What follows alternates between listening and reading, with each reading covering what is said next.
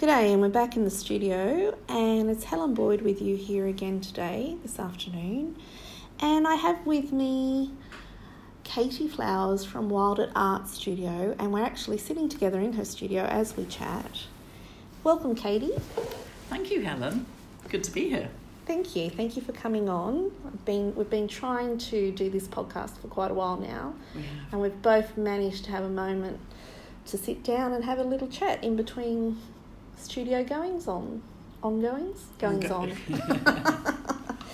I'm sitting here, I'm in your studio, and it's a very vibrant yet soothing space, and I'm surrounded by all your creative treasures, inspiring books.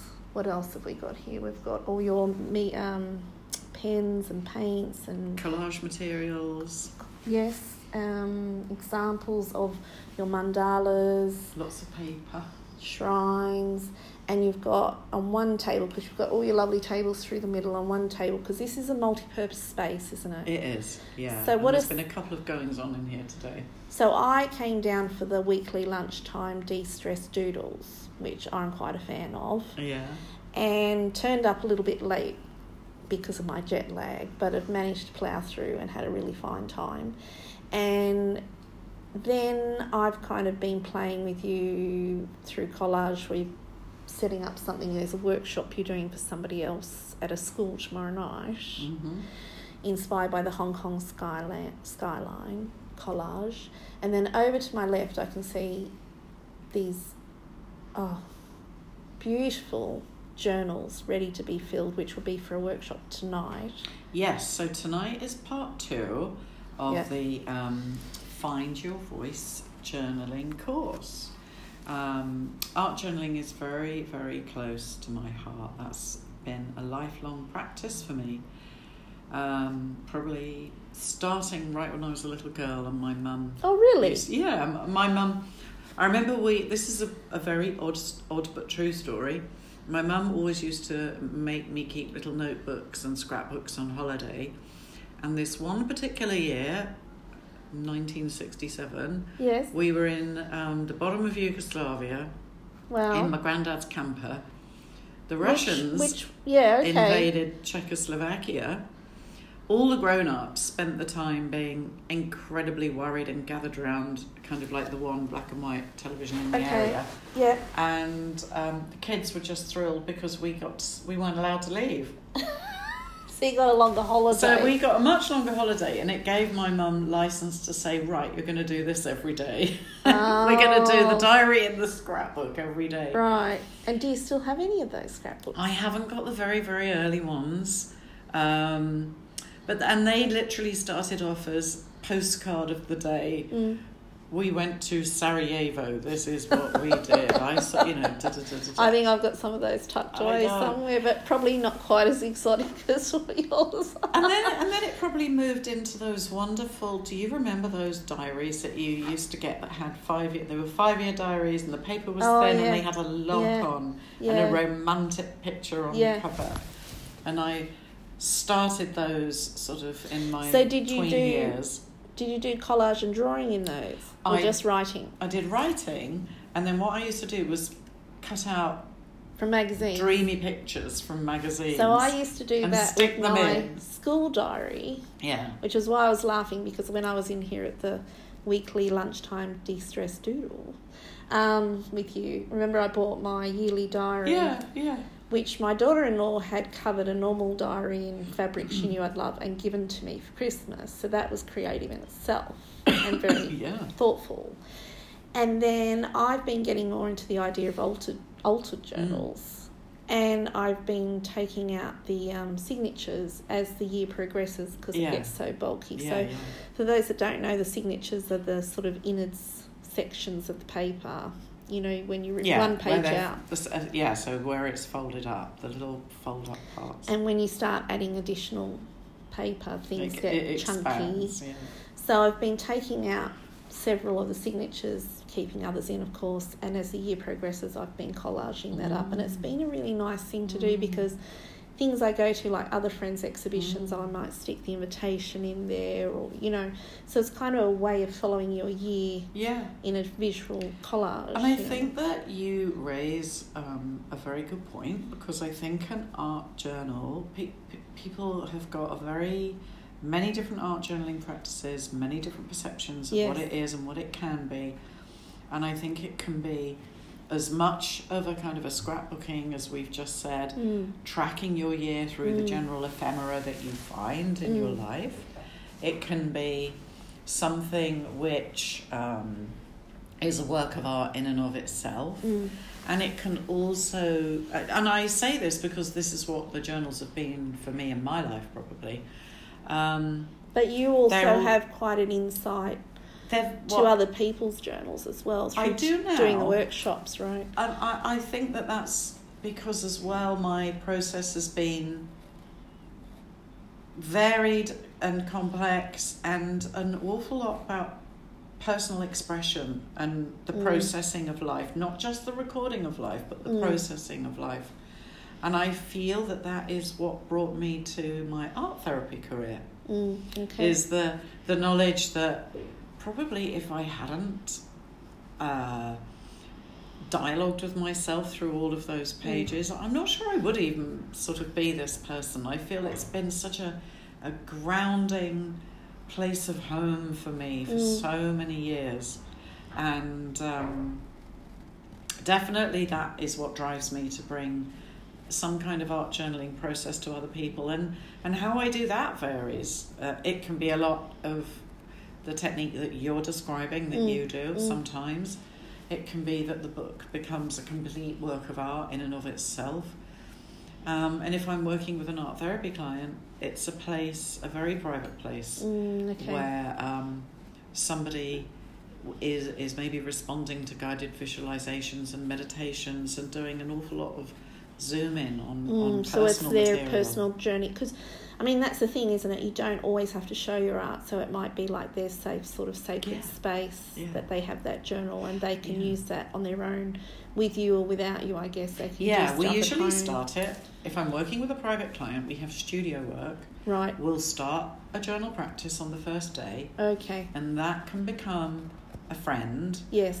For them in between our sessions, and that's so great. And a go-to place, and it gives people license to sort of dig a little bit deeper when they're not necessarily here, and then they will bring it back, and you discuss that, and it's totally optional whether we look at it together, right? And in a way, my role is as much as of a witness.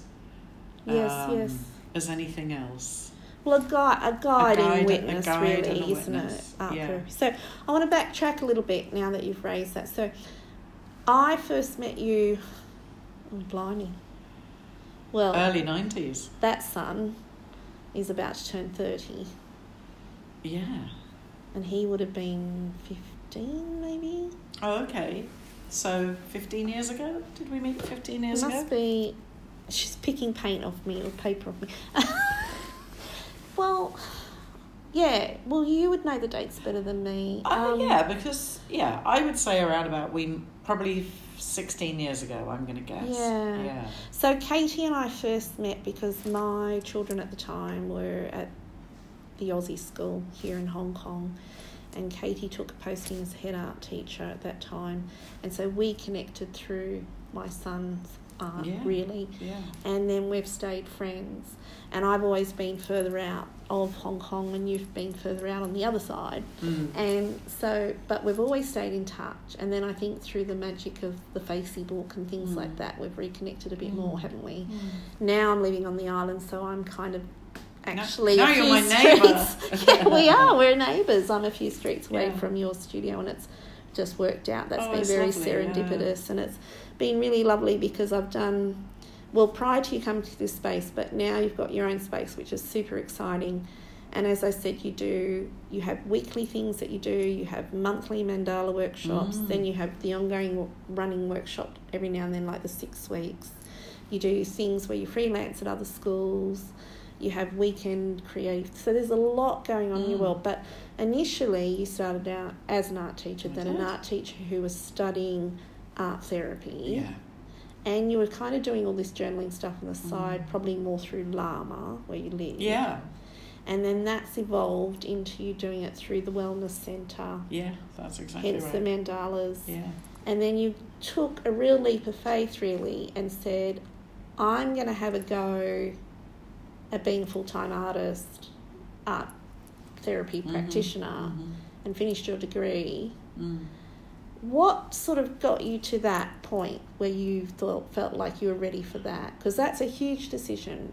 Well, it is a huge decision, and coming from a teaching position, giving up the golden handcuffs of my fabulous international school salary was a bit hardcore. Yeah, no, a lot of people can't quite do it, you know. Yeah, so. And you know what, Helen?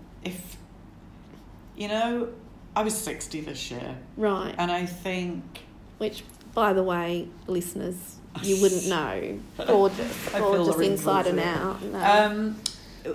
It was that thing of, I was 58 years old, right, and I was talking to my colleague and work wife Claire, and saying, if I don't do it now, Claire, I'm going to get to 60, and I'm going to. You didn't want to have those regrets. Why didn't I do that? Make that leap? And it was very, very fortuitous that a dear close friend had been studying art therapy, and she encouraged me with an awful lot of support, and she connected me to the Vancouver Art Therapy Institute that do work with Hong Kong students. So I did 2 summer residencies in Vancouver. Okay. And an awful lot of online courses with 750 supervised hours.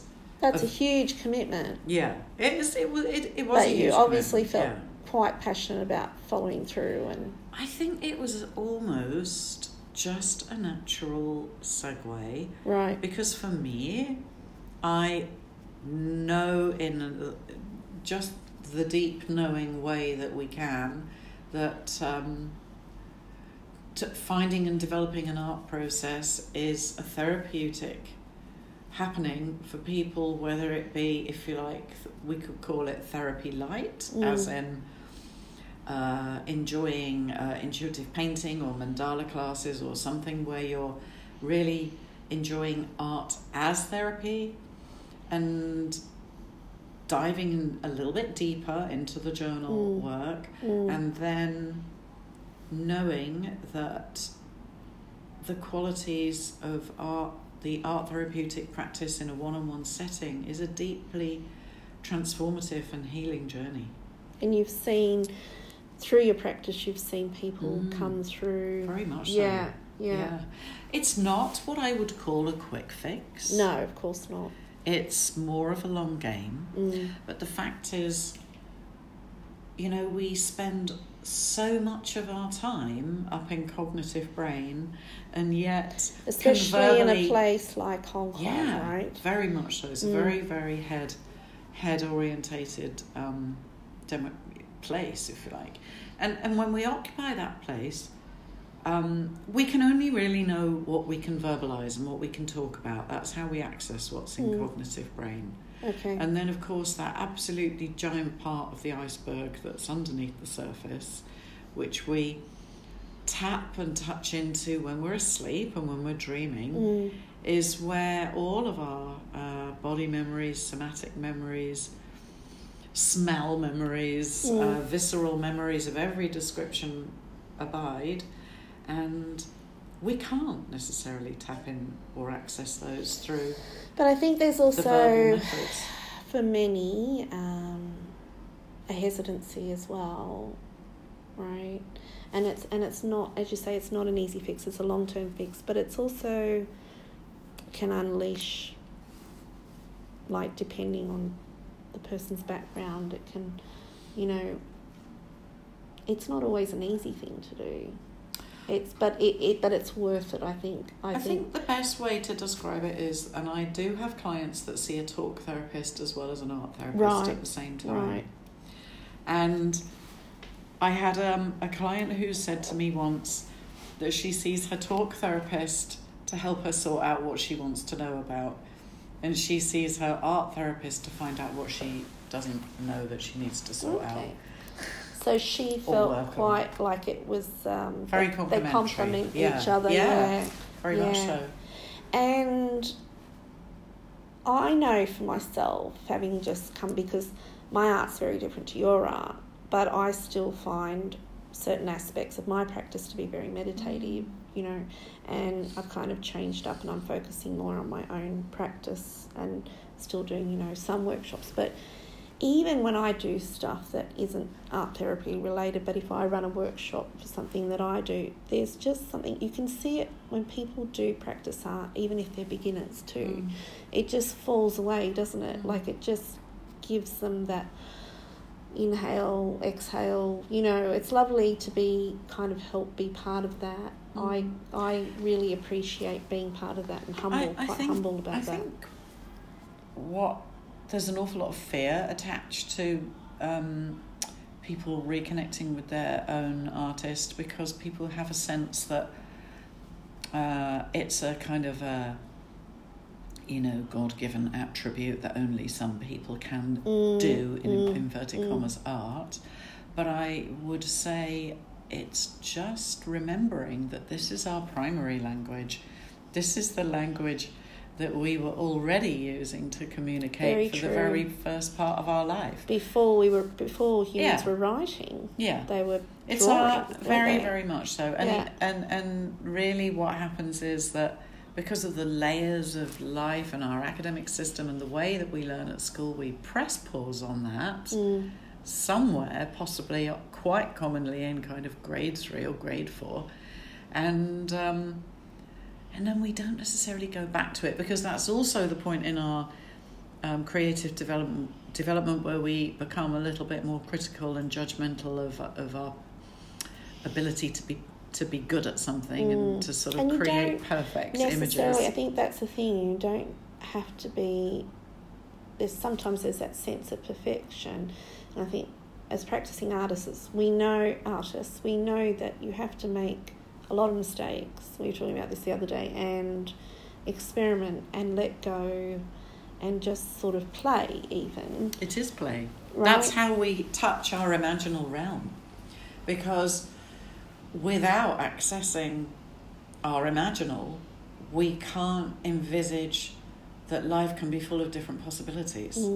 So let's take, for example, if people are feeling very depressed or very stuck, and trapped or unable to make a change, or they don't have the resources to make a change, touching back into the imaginal realm is a way to be reminded that actually this is one way we can do that, and this is another way, and I wonder what other possibilities there are. And once we start to physically create possibilities on the page in front of ourselves, yes, we are able to see there's another way to be, there's another way to do this. And that provides, you know, a promise. It provides hope, really, doesn't it? So I can see the positive in that, just talking to you about that even briefly now. I'm looking around your studio, I'm looking at these wonderful mandalas. Did you come into the mandalas through your art therapy course, or was that something separate? No, actually. I definitely always thought that creating something geometrical would be possibly my least favourite art activity, because I'm a mixed media collage artist. Yes. And my work is made of layers, and it's organic and it changes. And then one day, as part of my art therapy friend Kat, we were doing a little online art course together, and it was a requirement that we had to create a mandala. And I was sitting on a sunbed in Sri Lanka on a holiday, and all I had was an in-flight magazine and my pencil case with scissors and glue. So I chopped it all up and I created... I do like those in-flight magazines. They have nice pickies in those. Yeah, and I created my first one, and then I had plenty of pages in the art journal, so then I created another one, and I got very, very captivated by this wonderful... the comfort of repetition where I was designing as I went along, but the structure was known and comfortable. The circle gave me a kind of security. At this point, I do have a confession to make in this conversation. So when I came to the very first mandala night with you, I was quite nervous about it, because I think my work in a different way is quite intuitive. And my idea prior to coming into your workshop was that mandala was something really structured. And I think the night I started my mandala with you was the colour therapy. I remember it. Because I remember it. You went over and over and over it, and it was an orange shade. Yes, that's right. I always remember what people make. And I really, really enjoyed it, and I was really surprised. I enjoyed it. So I went along because I was like, this will be fun, and I get to hang out with my friend Katie, and Jennifer was there, another friend, and so it was just like, creative play, and that was what I was sort of going in for. And I came out and I kind of discovered this world of mandalas, and it's like, I've come to a few with you now, and I think it's something that I'll keep doing, and I've put them all together, and I want to make them into a mandala journal of their own, because I still have work to do, because you do all the little pen and go back in, and I felt like, so I've gathered them up. And that's one thing that I really enjoy about your workshops with those mandalas is the theme, because every month, you choose a different theme. So, for example, this month coming up, the theme is autumn. Yeah.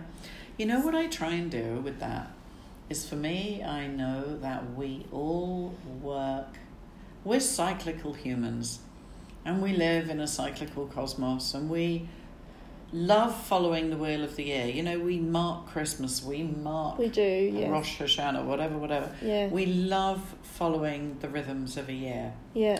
And I do use that as the basis for my work. We're coming into this Friday is the Autumn Moon Festival, for example. So Hong Kong still all the festivals go off the moons, don't they? So that leans into that as well. Yes, I think that's very powerful here. That local Hong Kong people also tap into the cycles and the seasons, because they play out in our physique and in our psyche and in who we are.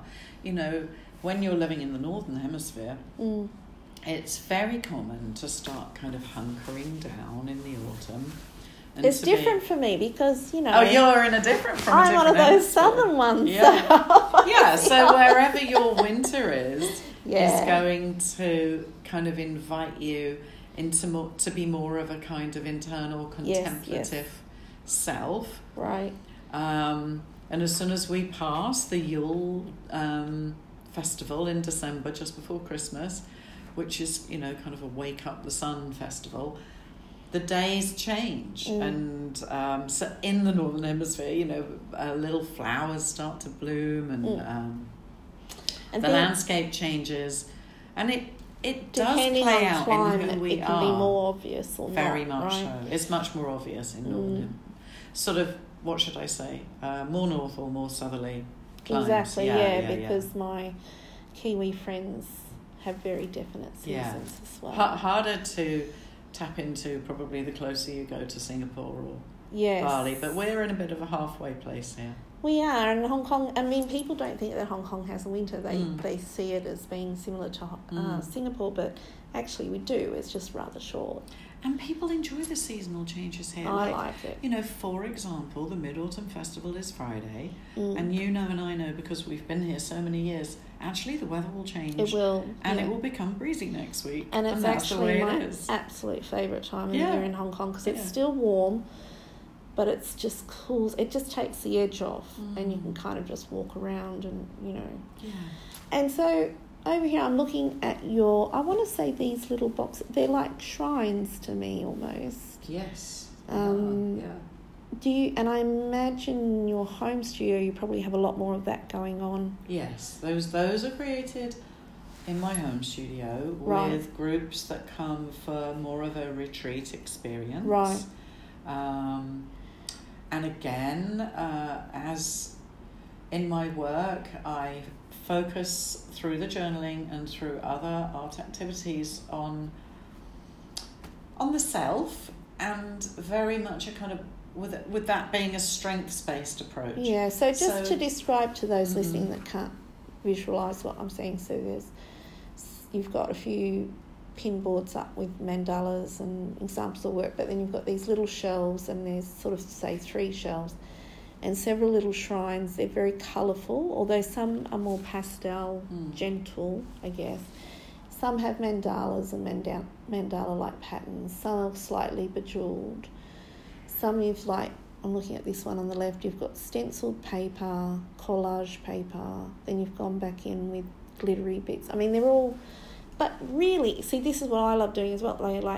It's all made from paper and paint and imagination, right? It's very accessible. And I'm looking at that one, that lovely purpley aqua. Did that come from... That's made of a cardboard box. I was just going to say. And the one on the right as well, right? That's a pre-constructed cardboard design, yeah. And what about those little fingery, papery patterns? They're really lush. Yeah, just collage again. I mean, really, a lot of the techniques that you're seeing in front of you are the techniques that I would use on a journal page. They're just in an entirely different context. Yeah, so they're taking it to a 3-dimensional... So they've moved into a 3-dimensional context, right. Yeah. And I see on your boxes there, so one says attitude of gratitude, and then another one has some text. So you do, when you use your collage, you sometimes do take words and then put a spin on them and make them... Yeah, can talk about that. The really scrumptious thing about collage that makes it accessible for people is we're cutting something out of one context, let's say a magazine, we're replacing it into a different context, which is whatever it is we happen to be making. Yes. And we're often putting it beside something else from somewhere different. Yeah. So we're recontextualizing pictures, textures, and words, and we're giving them our own meaning. So the ability to access that way to make meaning is really something that's open to anybody. Yes. And it's just remembering that we can be literal in some parts of our life where that's very, very important. And in this kind of artwork, we're looking at metaphor. We're looking at, what can this be if I change the setting? I wonder what this would be and what it would mean if I put it beside this. And do you use the text when you do the art therapy, or is it more... I think that depends on the client. Right. Yeah. So it can be an option. It really does depend, because everybody will be working with something entirely different. Okay. Yeah. But people always have an option to work with words, very much so. And you also, can we talk about your oracle cards that you're doing? So that's another... Yeah. Well, that's a new direction. It's a long project. Yeah. Yeah. And so, you've just crossed your arms. I know. It's like, what do you do that for? Because I really want to get back to them. But so again, that's more a personal project. It's very much a personal project, but I began my oracle cards because I use cards with my clients. Oh, okay. Okay. Because again, as a sort of starting point. As a starting point, and also sometimes as a closing point. Right. If you have been sitting in an art therapy session and touching into deep material, yes, it's very, very important to make sure rather that the than person just walk is back safe out on the street. and, yes, okay. In a very different place, and to be grounded and to be centered before they leave the room. And sometimes I might use the option of an oracle card or a goddess, whatever card, just an image, let's call it, as a way to change gears, offer I wonder what the week holds for you, offering an image with a question that leads somebody into pondering next steps as opposed to staying in the now and the possible pain of the now. So a way to kind of move forward and progress a little bit. Just to leave with more of a looking forward attitude than staying in the moment. Yeah. I guess ruminate. Okay. So that was actually how I began my oracle card project. Also, I think what I was saying before is about collage gives the opportunity for recontextualizing images, and that is just a powerful process for me.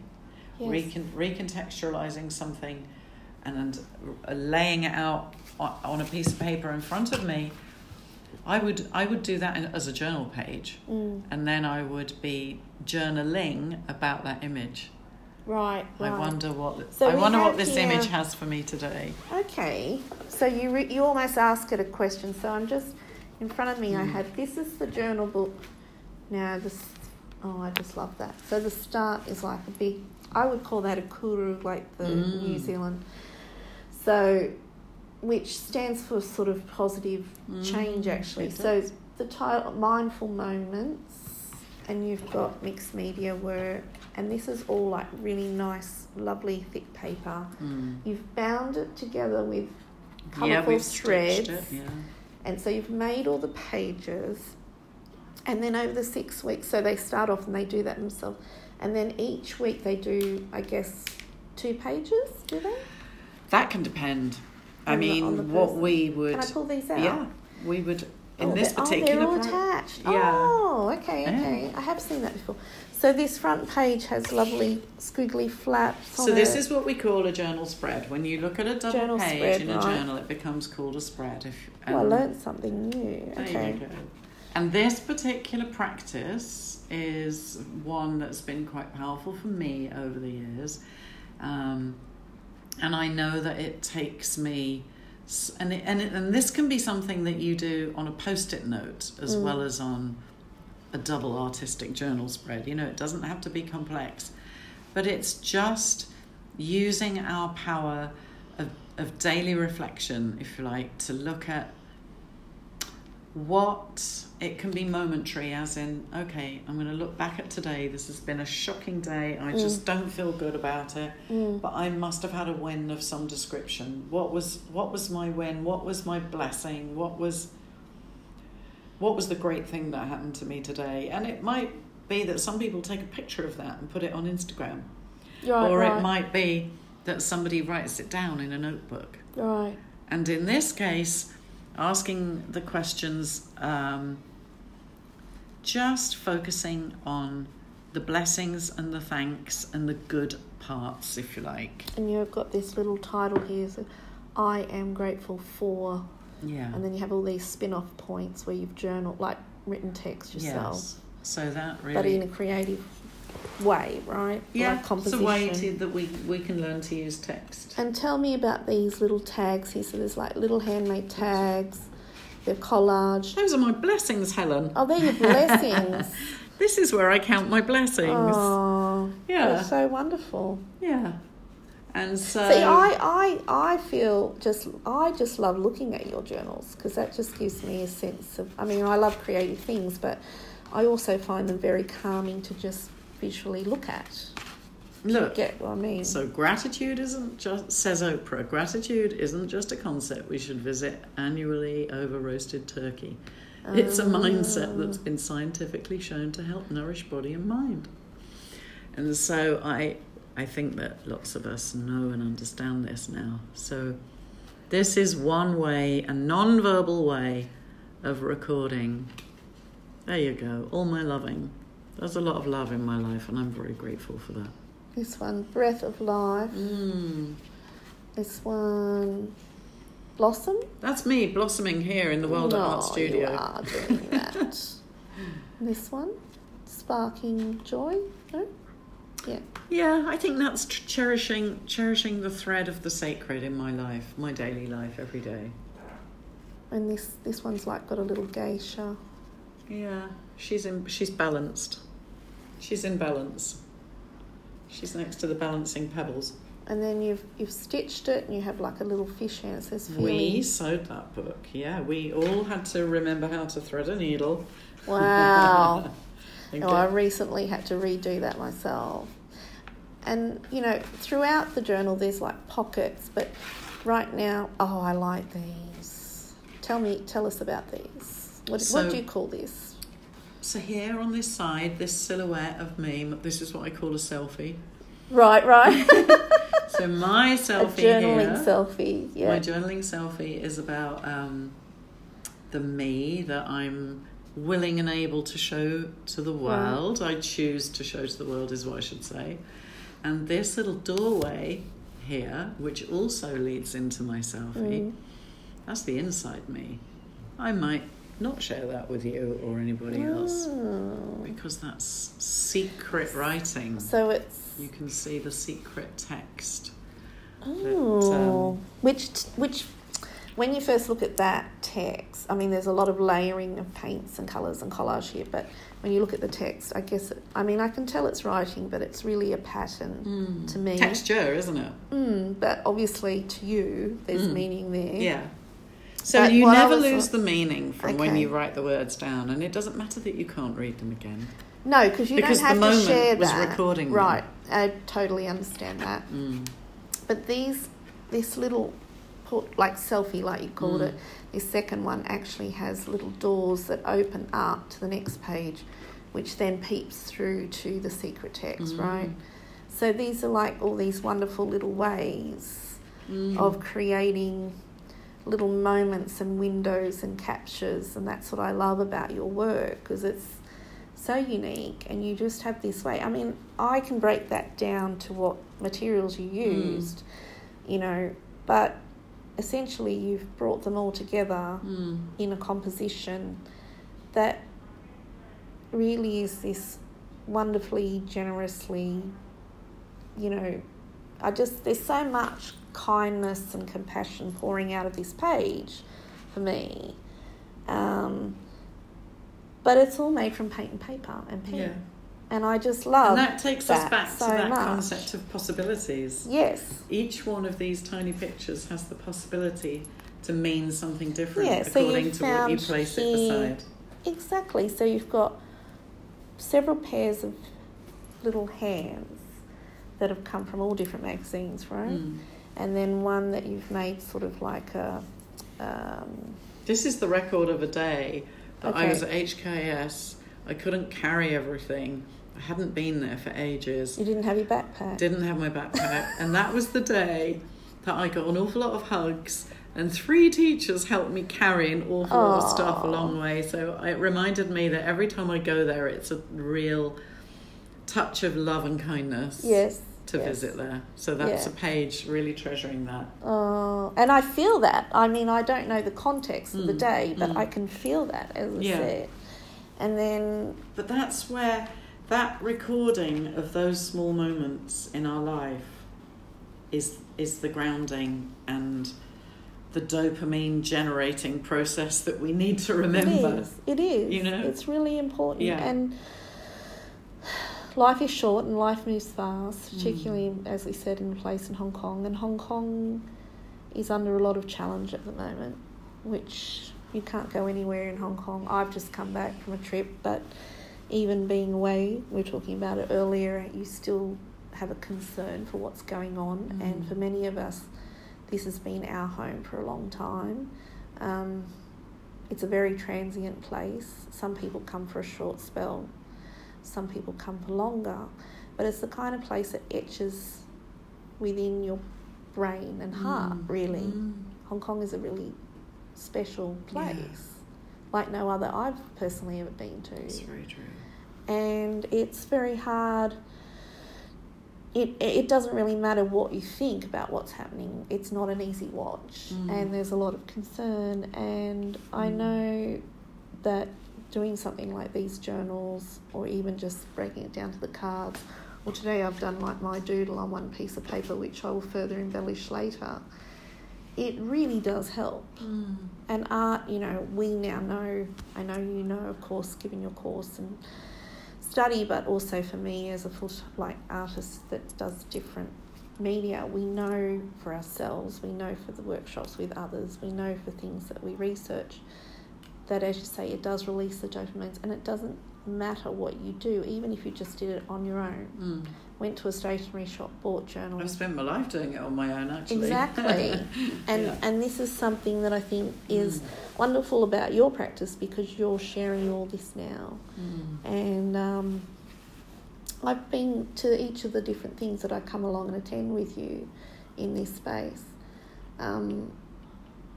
I've met lots of different people from lots of different backgrounds, and they all love it. They just enjoy it so much, don't they? Self-reconnection. Yeah, yeah. That's what people And love. I think they surprise themselves with what they create and produce, don't they?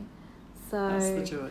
So I think you're doing a wonderful thing here, and thank you, Helen. Love coming here. So thank you very much. I think on that note, we'll say thank you and goodbye. I need to let you press on with prepping for tonight. So thank you for chatting to me today. Thank you. All right.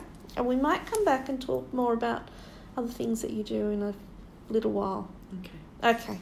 Thank you. Bye-bye. Bye-bye. I've got to go and get my tables ready.